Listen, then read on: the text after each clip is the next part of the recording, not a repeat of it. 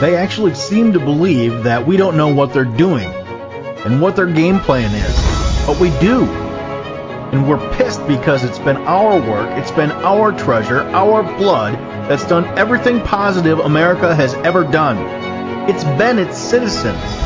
It hasn't been a bunch of elitist thugs who are parasites on the very system they seek to destroy. They call us deplorables, insurrectionists, domestic terrorists, even as they allow deadly drugs and countless numbers of people wanting to destroy us across our borders, even as they push vaccines that kill our children and imprison real American patriots and commit treason many times over. While we Americans are unlike any people tyrants have faced before. We know our rights, we demand our freedom and liberty, and we demand the servants of the people learn their place.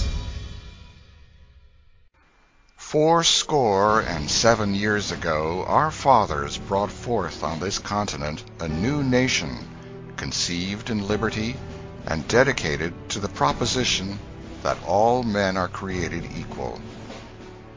Now we are engaged in a great civil war, testing whether that nation or any nation so conceived and so dedicated can long endure. We are met on a great battlefield of that war. We have come to dedicate a portion of that field as a final resting place for those who here gave their lives that that nation might live. It is altogether fitting and proper that we should do this. But, in a larger sense, we cannot dedicate, we cannot consecrate, we cannot hallow this ground. The brave men, living and dead, who struggled here have consecrated it, far above our poor power to add or detract. The world will little note nor long remember what we say here, but it can never forget what they did here. It is for us, the living, rather, to be dedicated here to the unfinished work which they who fought here have thus far so nobly advanced. It is rather for us to be here dedicated to the great task remaining before us, that from these honored dead we take increased devotion to that cause for which they gave the last full measure of devotion, that we here highly resolve that these dead shall not have died in vain, that this nation under God shall have a new birth of freedom, and that government of the people, by the people, for the people, shall not perish from the earth. End of Lincoln's Gettysburg Address. So Abraham Lincoln, the man himself, the Republican, the man who oversaw a battle in which 600,000 Americans lost their lives to secure the freedom of blacks in the United States. And as I've said a number of times, the first three countries to abolish slavery were actually run by white men. And slavery goes on today in many of the countries of Africa and other nations. Slavery, in a sense, the immigrants, the illegal aliens, whatever you call them, that are coming across the border, of course, there are many women and young boys who are taken away for sexual slavery. So slavery still exists in the world. It's still as evil as it ever was. But, Lincoln is wrong in the sense that this won't be forgotten, that the battle, the Civil War won't be forgotten, because many of our brothers and sisters in this country have forgotten it, and many have forgotten the lessons that it taught. And there's a difference, there's those of us that are enlightened, and then there are individuals, many of which have been indoctrinated, and we're going to talk about that a little bit right now. So we get into just a couple articles that I want to use to prove my point in this, and that is this article, this young Chiefs fan that is dressed up in Native American garb and has one half of his face black and one half of his face red, which is the Chiefs' colors, right? So he is, immediately attacked in the media, this little boy, and the woke sports website, Deadpin, has been, just going crazy since Monday after this innocent boy in Native American headdress and war paint. They've painted him as a racist, and turns out that he himself has Native American blood in him. Hmm. Well, geez, that has happened before, hasn't it? Where we have seen the media jump to a conclusion before knowing the facts, and that brings up the whole idea of intent. Was the intent of this little boy or his parents to send and deliver a racist message? Of course not. It used to matter in this country what a person's intent was. Even our legal system has checks and balances and requirements to prove intent. And for that matter, it used to be innocent until proven guilty in this country. Now it is guilty if your beliefs are against ours, and no chance of innocence. And we see that every day with the lawfare and the attacks on President Trump. Doesn't work the other way for the other side of the aisle, though, does it? Doesn't work that way. We have Biden still in office, who's committed treason a number of times, who should be in a jail cell awaiting his sentence. We have daily barrage of articles like this and situations like this where it's all about making the headline. And yes, I realize the media was always that way, but not to this extent. And this is just a good example of it. Another example is Disney. Okay, so woke Disney buries social goals in long list of risks to investors in required SEC filing.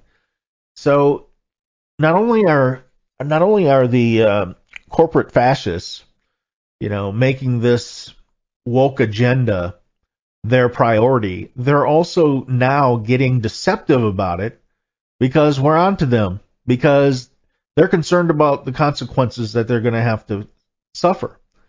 And the American people know better, and we're awake. You're not going to pull this kind of crap over on the American people anymore.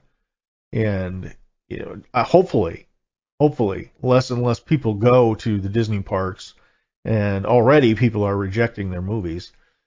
So again, the overreaction of a perceived social bias.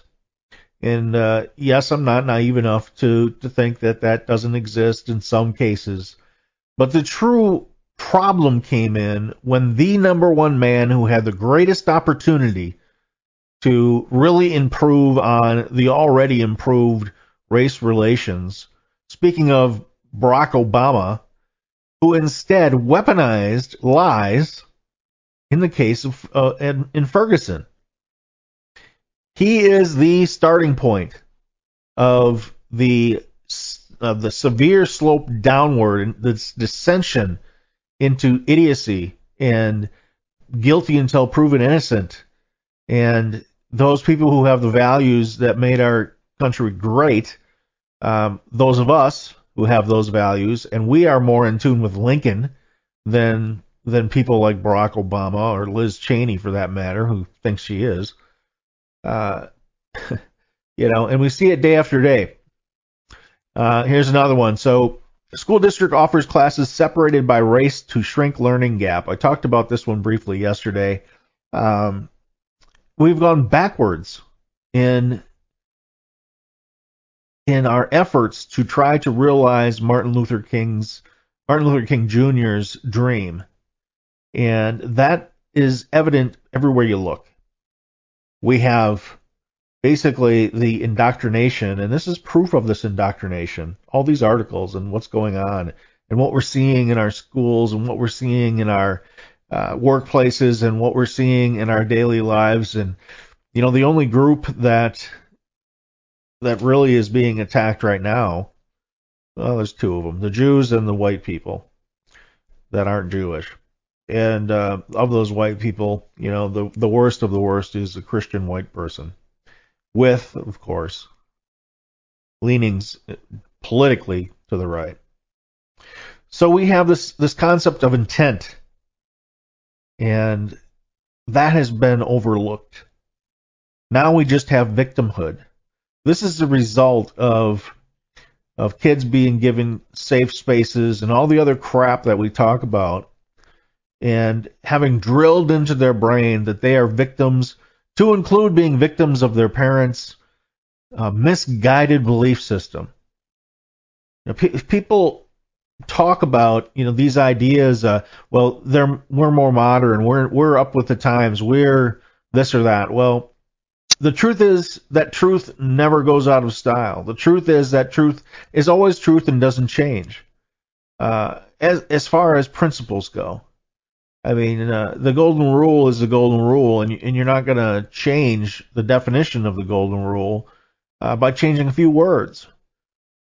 And this is what the far left have done. They've changed a few words. They package it in a pretty package. It sounds really nice, but in the end, it's sheer Marxism, and the number one goal is to divide us so that they can gain more power. And I'm speaking specifically politically now. That the more we're divided, the more they win. So I thought that I would like to start out just by kind of resetting the table here and taking a look at where we are at in the 1960s and going from there. So let's do that. I am happy to join with you today in what will go down in history as the greatest demonstration for freedom in the history of our nation.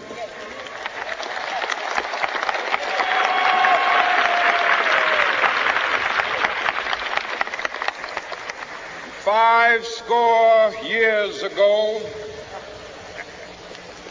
a great American in whose symbolic shadow we stand today signed the Emancipation Proclamation. This momentous decree came as a great beacon light of hope to millions of Negro slaves who had been seared in the flames of withering injustice. It came as a joyous daybreak to end the long night of their captivity. But 100 years later, the Negro still is not free. 100 years later, the life of the Negro is still sadly crippled by the manacles of segregation and the chains of discrimination. 100 years later, the Negro lives on a lonely island of poverty. I have a dream that one day this nation will rise up and live out the true meaning of its creed. We hold these truths to be self-evident, that all men are created equal.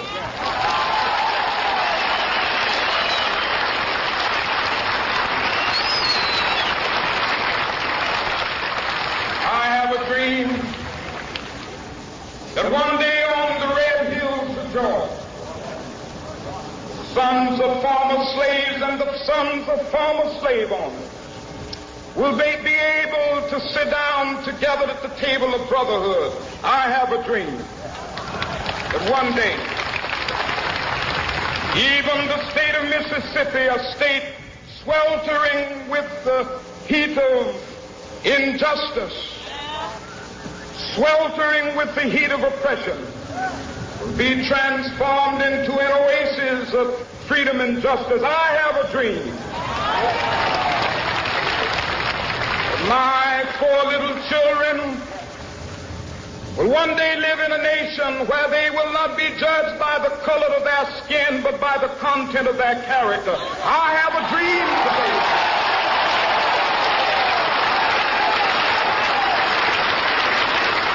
I have a dream that one day, down in Alabama, with its vicious racists, with its governor having his lips dripping with the words of interposition and nullification, one day right there in Alabama, will be able to join hands with little white boys and white girls as sisters and brothers. I have a dream today.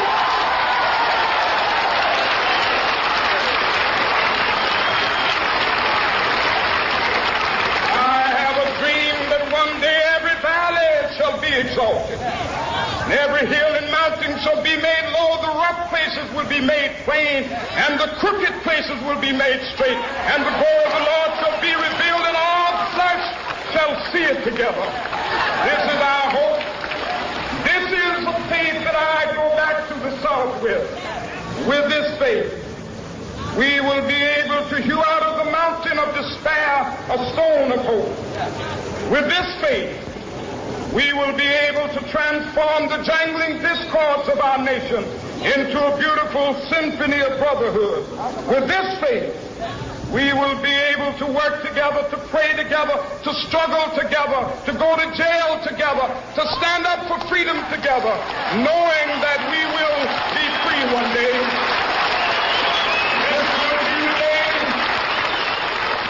This will be the day when all of God's children will be able to sing with new meaning, "My country, tears of thee. Sweet land of liberty, of thee I sing.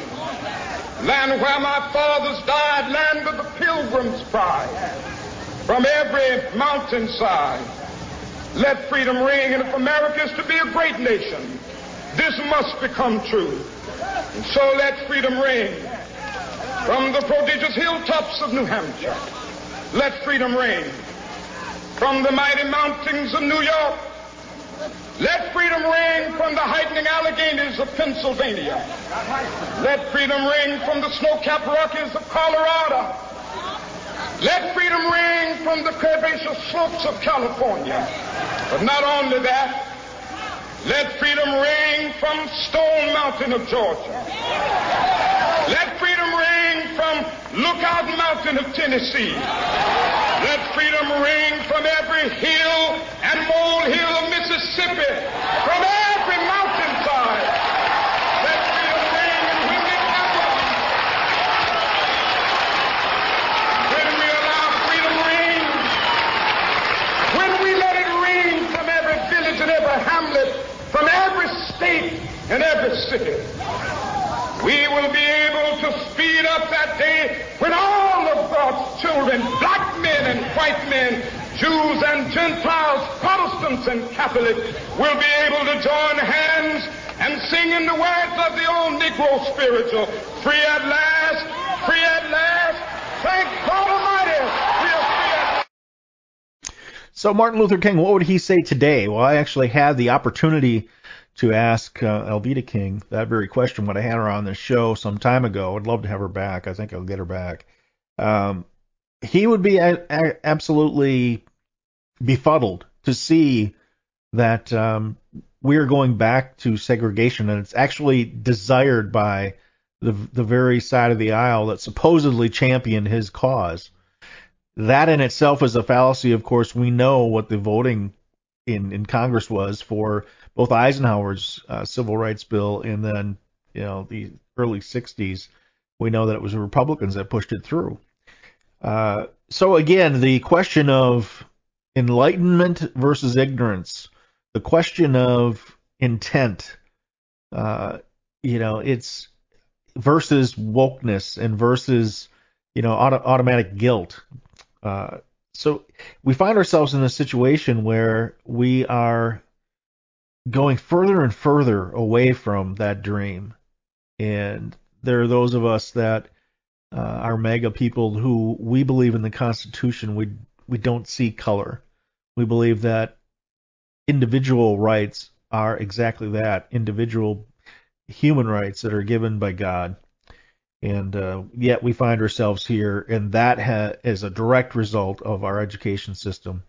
And as patriots, we know that, and that's why we're in the schools fighting for our children's education.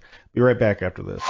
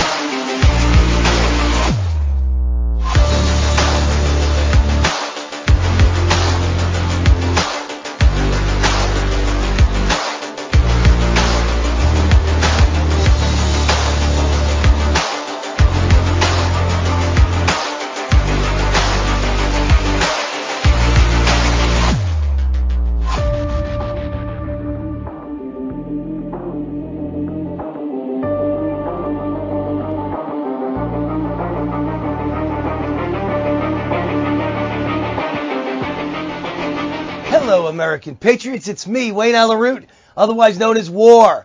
I have a very special announcement for all of you. My hit show, Wayne Alaroot, Raw and Unfiltered, is coming to the brand new station that's taking over the nation, Blessed News Network. God has opened a door in my life to be part of this amazing new Christian conservative network, live every night at 7 p.m. Eastern, 4 p.m. Pacific, on our channel on Roku TV, Apple TV, Amazon Fire TV, and streaming live on the Blessed News iPhone and Android apps. Tune in to watch me drive home the truth and dismantle the fake news narrative with big-name nightly guests and exclusive interviews with all the heavy hitters you know and love. Become part of history as we make America godly again and launch the first faith-centered conservative broadcasting network where Jesus Christ is commander-in-chief of all of our stories and where truth and integrity really matter. Join me Monday through Friday on any of our platforms or on the Blessed News website, blessed.news, where you can stream all the shows for free, or you can sign up for Blessed Plus for even more access to Raw and Unfiltered with me, Wayne Alaroot, the hardest working man in show business. Thank you, and God bless America. Steel News will be joining the Blessed News Network 11 p.m. weeknights. I'm Ann Vandersteel, and I'm very excited to be a part of the programming put together by Jake Lang. Doesn't matter if he's behind bars, he's a January 6th political hero as far as I'm concerned. And Steel News will be reporting the truth of everything happening, not only in the swamp, but around the world to help you put into context what's really going on so you can make the best decisions for you and your family. Steel News, 11 p.m. on the Blessed News Network. All right, we're back. We were talking about indoctrination versus enlightenment and intent versus victimhood. And the whole idea of victimhood has spawned this concept, this idea of making those that were victimized whole. And we talk about monetary compensation. We talk about and do special programs and all kinds of things to try to make up for our sins of the past, so to speak. And the problem is that those people who we're taking money from are not the perpetrators of what had happened in the past. And I guess I'll give you a real simple example. So if my grandfather or great-grandfather went to prison because he committed a crime, should I be expected to go to prison to serve the rest of his time if he dies before he's satisfied that sentence? And it may seem odd to you to have that kind of comparison, but think about it. When the government is taking your money, what are they taking? They're taking your time, the money that you worked for, the money that you spent a certain period of your life working for. That is taking your time. So this whole victimhood mentality has led to many things and many directions, many programs. And what it comes down to always in the end is personal responsibility versus victimhood. And we have, Marxism, the utopia of Marxism, the lie of Marxism and communism is once again infecting the younger generations. And we have, of course, in our recent past, we had a lot of the 1960s radicals teaching our children in universities, such as Bill Ayers and others. And so we come down to this argument of intent, right, versus victimhood.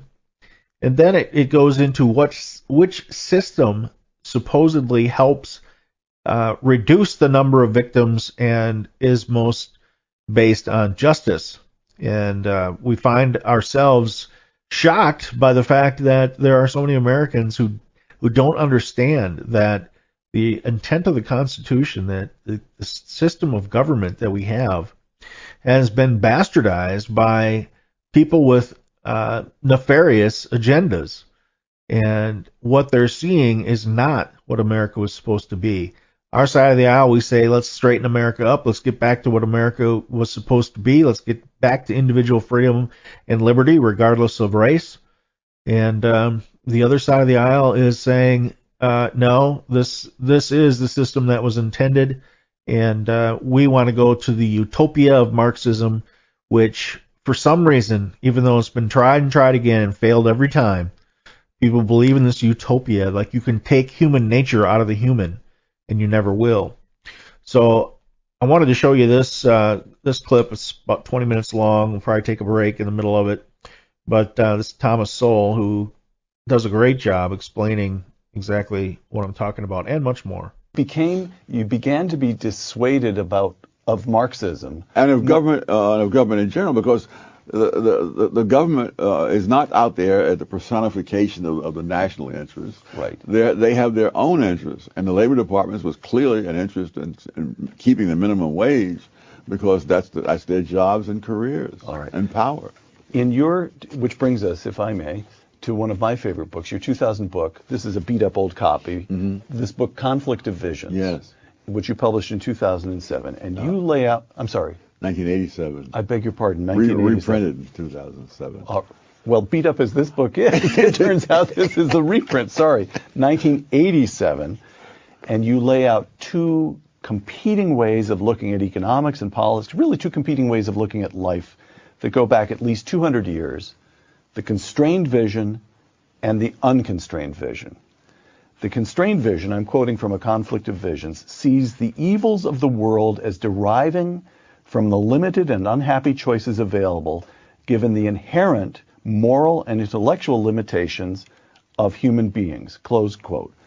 So the constrained vision understands itself as constrained by the limitations of reality itself. Yes. Is that correct? Yes. Okay.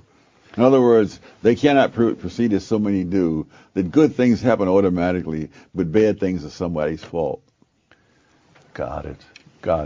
And then to continue here, the constrained vision, again, quoting from A Conflict of Visions, for the improvement of the human condition, the constrained vision relies on certain social processes, such as moral traditions, the marketplace, or families, not government.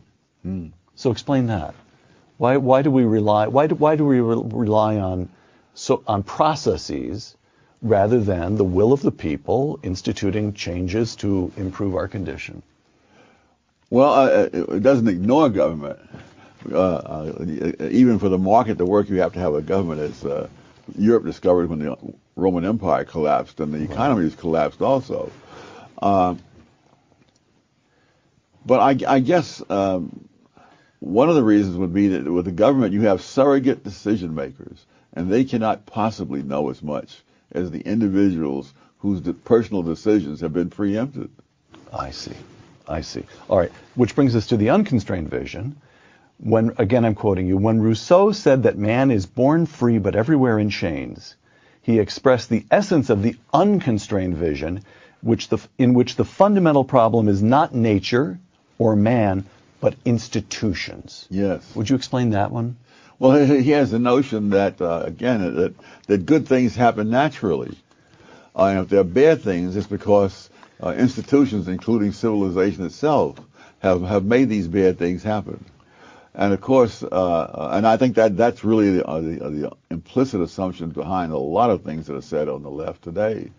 And why in my most recent book I go to a lot of trouble to show that in nature there's nothing resembling equal opportunity. That wherever you look around the country, around the world, you find people who live up in the mountains, poor and backwards, even in the richest countries. Including the United States. Mm-hmm. I believe the poorest country in the United States, county rather, was in a mountain community, which was almost 100% white. Somewhere in Appalachia, West Virginia, Southern Ohio, right? Yes. Mm-hmm. And that men in that county had a life expectancy 10 years less than men in a county in Virginia. And the unconstrained vision says, let's fix that. Surely we can pass a law that would improve that. And the constrained vision says, well, now wait a moment. If people who live in isolated pockets in mountains are poor and backwards all around the world, and we see this pattern over and over and over again, maybe there's something very deeply rooted in reality about that. that's hard for us to get at. Correct? Yes. All right. So in the book, A Conflict of Visions, you're very dispassionate and very analytical, and you lay out the unconstrained vision, and you lay out the constrained vision, and you don't really come out blazing in favor of one or the other. No, that is not a book meant to show that one vision is better than the other. It's there to show you what they are and what you're assuming if you go one direction or another. Okay. And it's to encourage people to understand the implicit assumptions behind all this, without which you're just at loose ends. All right. So, pondering all this, I noticed something, a column that you wrote, this is a couple of years ago, in which you rebutted Nicholas Kristof of the New York Times. And Kristof had ascribed the gaps between African Americans and whites in America, gaps in wealth, gaps in educational achievement, the usual gaps, to, and this is a quotation from Kristof, to the lingering effects of slavery, close quote. Oh, yes. And here's Tom Sowell, quote, "If we wanted to be serious about evidence, we might compare where blacks stood 100 years after the end of slavery with where they stood after 30 years of the liberal welfare state. In other words, we could compare hard evidence on the legacy of slavery with hard evidence on the legacy of liberals," close quote. And so there it is. Life is hard. You use the word hard. You use the word serious. You use evidence. Tom Sowell is a man of the constrained vision through and through and through. Correct? Yes. No. Yes. Part of a vanishing breed, I might add. So when you were a Marxist, the notion, explain that, because the Marxism.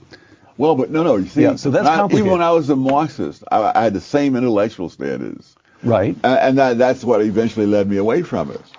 Oh, I see. In other words, I hadn't done all the research. I hadn't gone around the world looking for evidence. Yes. Okay.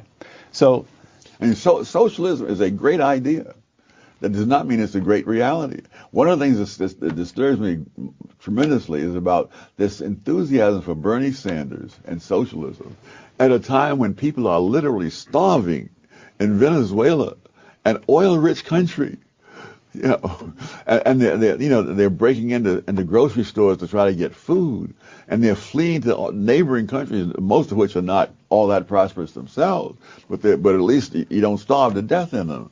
And none of that makes a bit of difference. Mm-hmm. I don't think most of these people who are out there cheering for Bernie Sanders have given a thought to Venezuela. To the evidence. That's right. To the evidence. Yeah. All right. Which brings us to something that you refer to in a number of columns as the retrogression, the experience of African Americans in this country. Economic progress, I'm quoting you. "Despite the grand myth that black economic progress began or accelerated with the passage of the civil rights laws and the war on poverty programs of the 1960s, the fact is that the poverty rate among blacks fell from 87% in 1940 to 47% in 1960.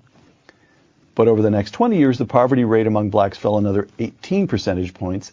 This was just the continuation of a previous economic trend, but at a slower rate of progress. It was not some grand deliverance," close quote.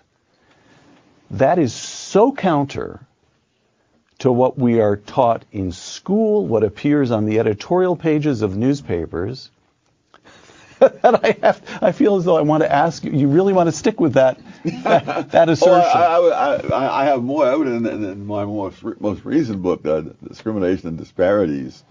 I point out that this really is a pattern not peculiar to blacks or even to the United States. That you can see the same thing in England, you can see it in any number of other countries. That the poor were much worse off economically, let's say in the first half of the 20th century, and yet in terms of their own behavior, they were far more decent societies, and afterwards, after this welfare state that's supposed to make them better off and better human beings, that's when the crime rate skyrocketed on both sides of the Atlantic. The British were famous for being perhaps the most polite considerate society in the world prior to that. After that, you get things like the 2011 riots over there, went through London, Manchester, where they're going through this. They anticipated Ferguson and Baltimore by a few years. And the same thing is the burning down of buildings, the throwing of gasoline bombs, the whole schmear. And none of those people were descendants of slaves. So the poor people were doing, if the lesson of the 20th century is something like poor people, including in this country African Americans, were improving their lot and leading fundamentally decent lives until the government decided to help them. Yeah, yes. That's a fair statement. Well, they're better off economically because of what's been given. Right. But of course, when you have the crime rate, I mean, I got the first inkling of this some years back when I was at some school in Harlem doing some research, and I had looked out the window and I mentioned in passing that when I was a little kid, I used to walk my dog in that park, and looks of horror came over the students' faces. Nobody in his right mind would have a child go into that park, walking a dog or not. The principal was warning these students not to cross this park, which is about a block and a half wide, even in groups of 6. And when I tell them about how in his hot summer nights I would sleep out on the fire escapes in Harlem, they looked at me like I was a man from Mars. People were doing that all over New York. They were doing it in Philadelphia, Washington, wherever I've known people. That was a common thing for poor people. We didn't have the money for air conditioning. Right. You slept out on the fire escape or in the parks. Where Walter grew up Walter Williams. Walter Williams grew up in a housing project in Philadelphia. He was saying on the hot summer nights, the people would be in this project would have little balconies. They'd sleep out on the balconies, and the ones on the first floor who didn't have balconies would sleep out in the yard. And that there were old men who you could see sit on a hot summer night, sitting outdoors into the wee hours playing cards or checkers or whatever. It was a different world. It was a safe world. And it was infinitely safer. Now, what about family structure, Tom? Again, I'm quoting you. Most black children were being raised in 2-parent families in 1960. 30 years after the liberal welfare state, the great majority of black children were being raised by single parents. Yes. How does that? By the way, we should note that Patrick Moynihan publishes the Moynihan Report in 1965. Yes.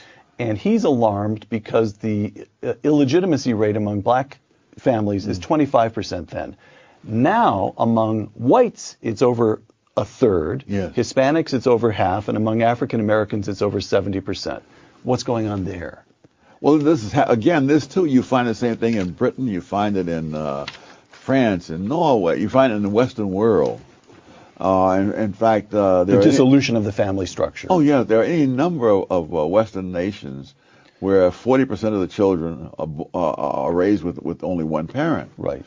At the extremes, compared to Asian countries, at the extremes, Iceland, it's 2 out of 3 children born are raised in a single-parent home. In South Korea, it's 1 out of 66. Wow. And so, that's the welfare state? Yes, it is. Oh, you're paying. You're creating a situation where if the first of all, you're creating a situation where if the man stays there, the government will not give the woman welfare, and if he leaves, they will. And so they're paying. When you pay people not to get married, more people don't get married. Right. Okay. So what would have happened if Lyndon Johnson, instead of becoming a liberal, had remained a crusty, tough, skeptical Texas conservative, yes, which is certainly the way he started his career? If Lyndon Johnson had embraced the constrained vision instead of instituting the war on poverty and the Great Society and so forth, what would the country look like today? A lot better. You would not have the same rates of crime and so on. Because, you see, you can't have a welfare state in a democratic country unless you first have a welfare state vision. And when you buy all the assumptions of that vision, then you're buying a lot of trouble. One of the episodes I think epitomized it was in France in this case. That there were knife attacks by various people from North Africa against Chinese people in some suburb of Paris. And one of the things that the attackers said, that why are you attacking the Chinese? And it wasn't because of anything the Chinese had done to them. He said they have nice clothes and big cars. That's not fair. I mean, that's egalitarianism as a philosophy is one thing, but the actual consequences of it mean things like resenting other people's good fortune. Right. All right. So, one response to the gap. Again, I return to this gap between African Americans and other Americans. Affirmative action. Yes. Which brings us back to your alma mater, Harvard. According to I'll never live it down. You'll never live it down. Yes. You once told me that the principal benefit of a Harvard degree was never again having to be impressed by anybody who had a Harvard degree. Is that right? Absolutely. All right. So these are figures that were published in the Harvard Crimson, the student newspaper. In the Harvard class of 2019, these are the kids who will be graduating next June, the average SAT score for black students was 2149. By the way, these are all good scores, but for black students, 2149, white students, 2218, Asian students, 2300. Well, now that must be reasonable because it's taking place at Harvard, the seat of reason. Well, that wasn't quite how I described it when I was there. Affirmative action. Is that we ought not to be doing this? There are various laws and policies that benefit one group at the expense of another. But I think affirmative action has the distinction of being one that it harms everybody, though in different ways. And so there's a lot of evidence that there are black kids who have all the qualifications to be successes in college, who nevertheless are failures because they are systematically mismatched with institutions whose standards they don't meet, even though they may meet the standards of 80 or 90% of the colleges in America. I remember first aware of this when I was teaching at Cornell, and I found that half the black students at Cornell were on some kind of academic probation. And so I went over to the administration building and looked up the SATs of these students. The average black student at Cornell at that time scored at the 75th percentile. Which is pretty darn good. Yes. And so that means that in most colleges in this country, they would have no trouble, and many of them would be on the dean's list. But at Cornell, the average liberal arts student at that time was in the 99th percentile. And when you're teaching the students like that, you teach at a pace that most people of any race cannot keep up with. And it was always complained that I was assigning all kinds of reading. But heck, I'm teaching kids who are in the top 1%. They can keep up with the reading that I'm assigning. So Cornell was taking very talented black kids and spending 4 years teaching them to feel inadequate. Yes, and succeeding at that. A couple quotations. These are both from the last affirmative action case to reach the Supreme Court, last big affirmative action case to reach the Supreme Court, 2003, Grutter versus Bollinger. Here's the majority opinion, which was written by Justice Sandra Day O'Connor. Quote, "The court expects that 25 years from now, the use of racial preferences will no longer be necessary. This upholding the use of, in a decision, 5-4 decision, upholding the use of racial preferences." Now, that's quotation one. Here's quotation two, Justice Clarence Thomas, in a dissent. Quote, "I believe that blacks can achieve in every avenue of American life without the meddling of university administrators. The court holds that racial discrimination in admissions should be given another 25 years. While I agree that in 25 years these practices will be illegal, they are illegal now." Close quote. So what do you do with the argument that Justice O'Connor, writing that majority opinion, there's something of the constrained vision there. Look, we have all universities across the country are using these racial preferences as the basis of admission. The best we can hope to do is tell them they ought not to be doing it, that they should be developing other standards, and give them a clock. Is that a reasonable thing to do? No, but it's a universal thing to do. I wrote a book about affirmative action. It was called Affirmative Action Around the World. And I made a couple of international trips at the expense of the Hoover Institution around the world to check on affirmative action. This is one of the most common arguments, and it's absolutely fallacious time and time again.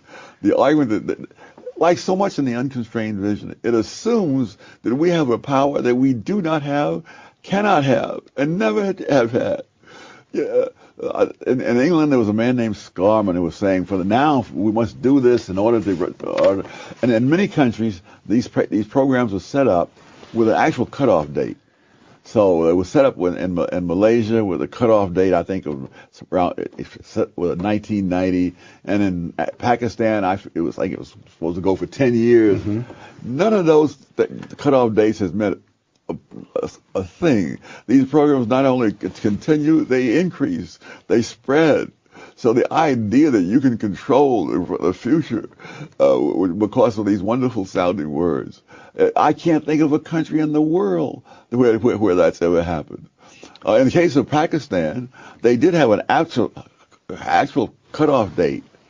And because the people in East Pakistan were, for whatever historical reason, way behind the people in West Pakistan.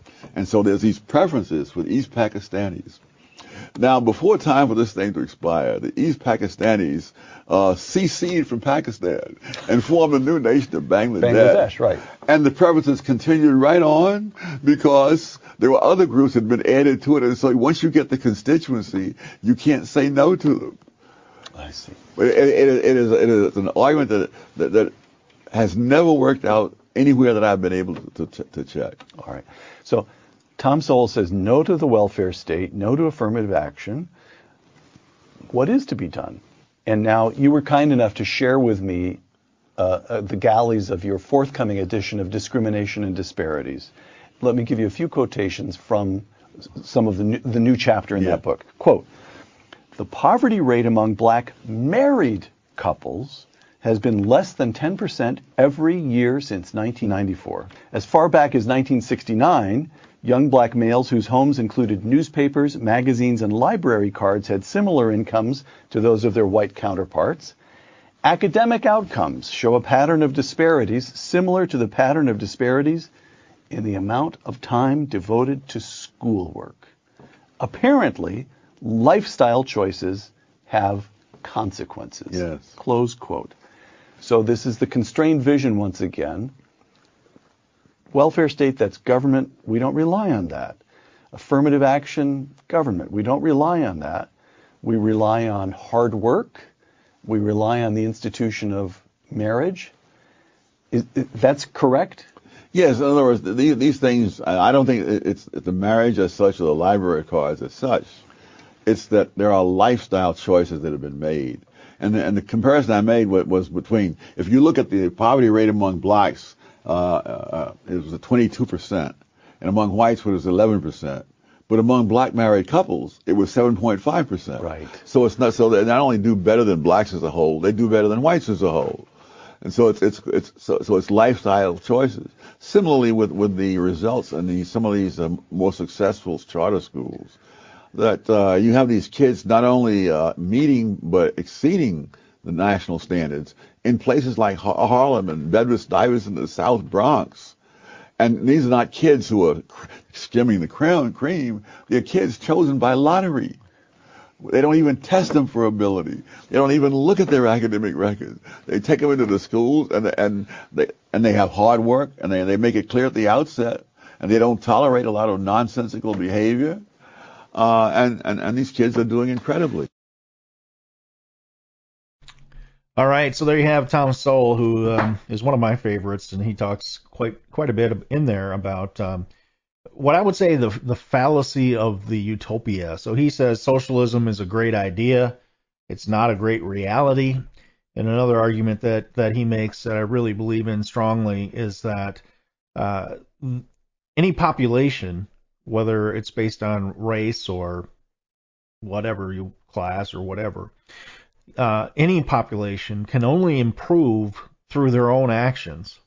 There's no program that's going to be the magical wand to change human life in this time or any time. And I'd like to know, what do you think? Is his argument on target? If it isn't, why? I mean, what is the problem in your minds? And feel free to comment on this video and let me know. And I'll be having future guests that will talk about the turning point with Barack Obama in the coming weeks. So stay tuned for that. We'll take a quick break and be right back. Hey Patriots, it's Jeff Wagner. Let's face it, it's getting harder and harder to make ends meet. It's only going to get worse. This inflation is going to continue. As a matter of fact, our dollar is in jeopardy of even existing with the crazies that want to go to the digital currency to control us all. You can go to kirkelliottphd.com/The Patriot Review, get all kinds of free, great information, and invest in gold and silver for your future. Our world is full of electromagnetic fields that, even though we can't see them, are affecting our bodies, our sleep, and even our ability to think clearly. The advent of 5G is only making this worse. There is an answer. Visit Fix the World by clicking the link in the Patriot Review show description below to view natural products that can actually protect you from EMF and 5G and even improve your sleep. Skeptical? Get the free Dangers of EMF Radiation ebook free by clicking on its direct link, also in the show description. All right, so we're back. I'm going to just jump in here with the last video. So we talk about America, we talk about Marxism, socialism, fascism, as we're seeing in today's anti-American government, and so forth. And we get into this argument on the individual level, and we talk about individual liberty, individual freedoms given to us by God. But there's a larger argument, and this is where the universities really attack the United States of America, and they have an attitude that the United States is inherently bad in many cases, and they fail to see what the system truly is and could be if not for the federal government and government in general screwing it up. Milton Friedman is one of my favorite economists of all time, and there's different clips here, but the main clip that I want to bring attention to is the beginning where he's talking with Phil Donahue. Take a listen. Tell me, is there some society you know that doesn't run on greed? You think Russia doesn't run on greed? You think China doesn't run on greed? What is greed? Of course, none of us are greedy. It's only the other fellow who's greedy. The world runs on individuals pursuing their separate interests. The great achievements of civilization have not come from government bureaus.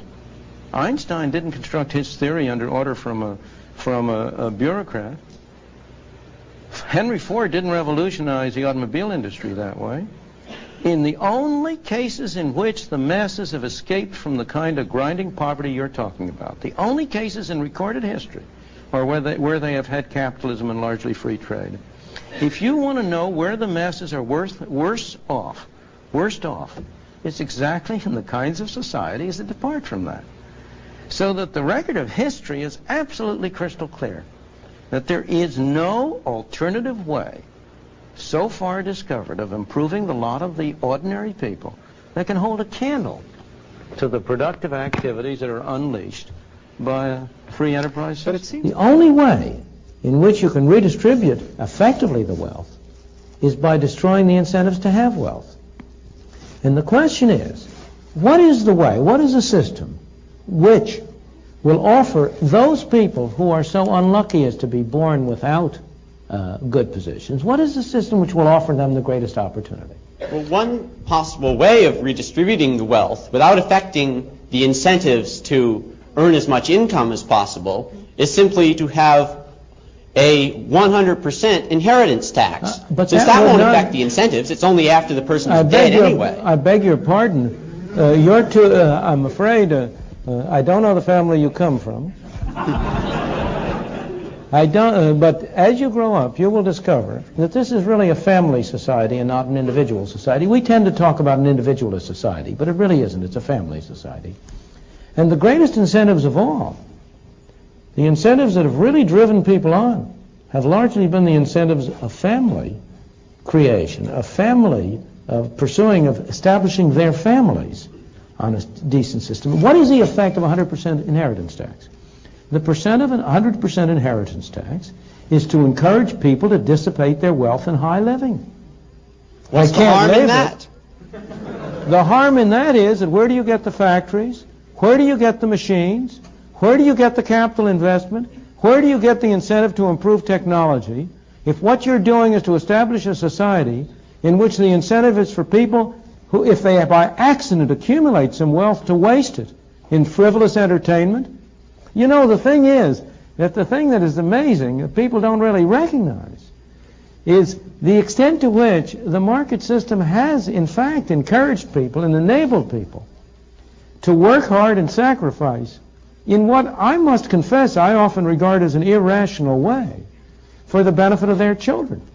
One of the most curious things to me in observation is that almost all people value the utility which their children will get from consumption higher than they value their own. Here are parents who have every reason to expect that their children will have a higher income than they ever had, and they scrimp and save in order to be able to leave something for their children. I think you are sort of like a bull in a china shop if you talk about the 100% inheritance tax having no incentive effects. It would destroy a continuing society. It would destroy a society. All right, so the main point that I want to get across there is that we need to get back to our roots. We need to get back to being a family-based society, and we need to reject all attempts to change our free market system, and we need to get the federal government under control, and that is what the MAGA movement is all about. So I hope you enjoyed today's show. I will be back tomorrow to close out the week. We'll see you then. God bless you all.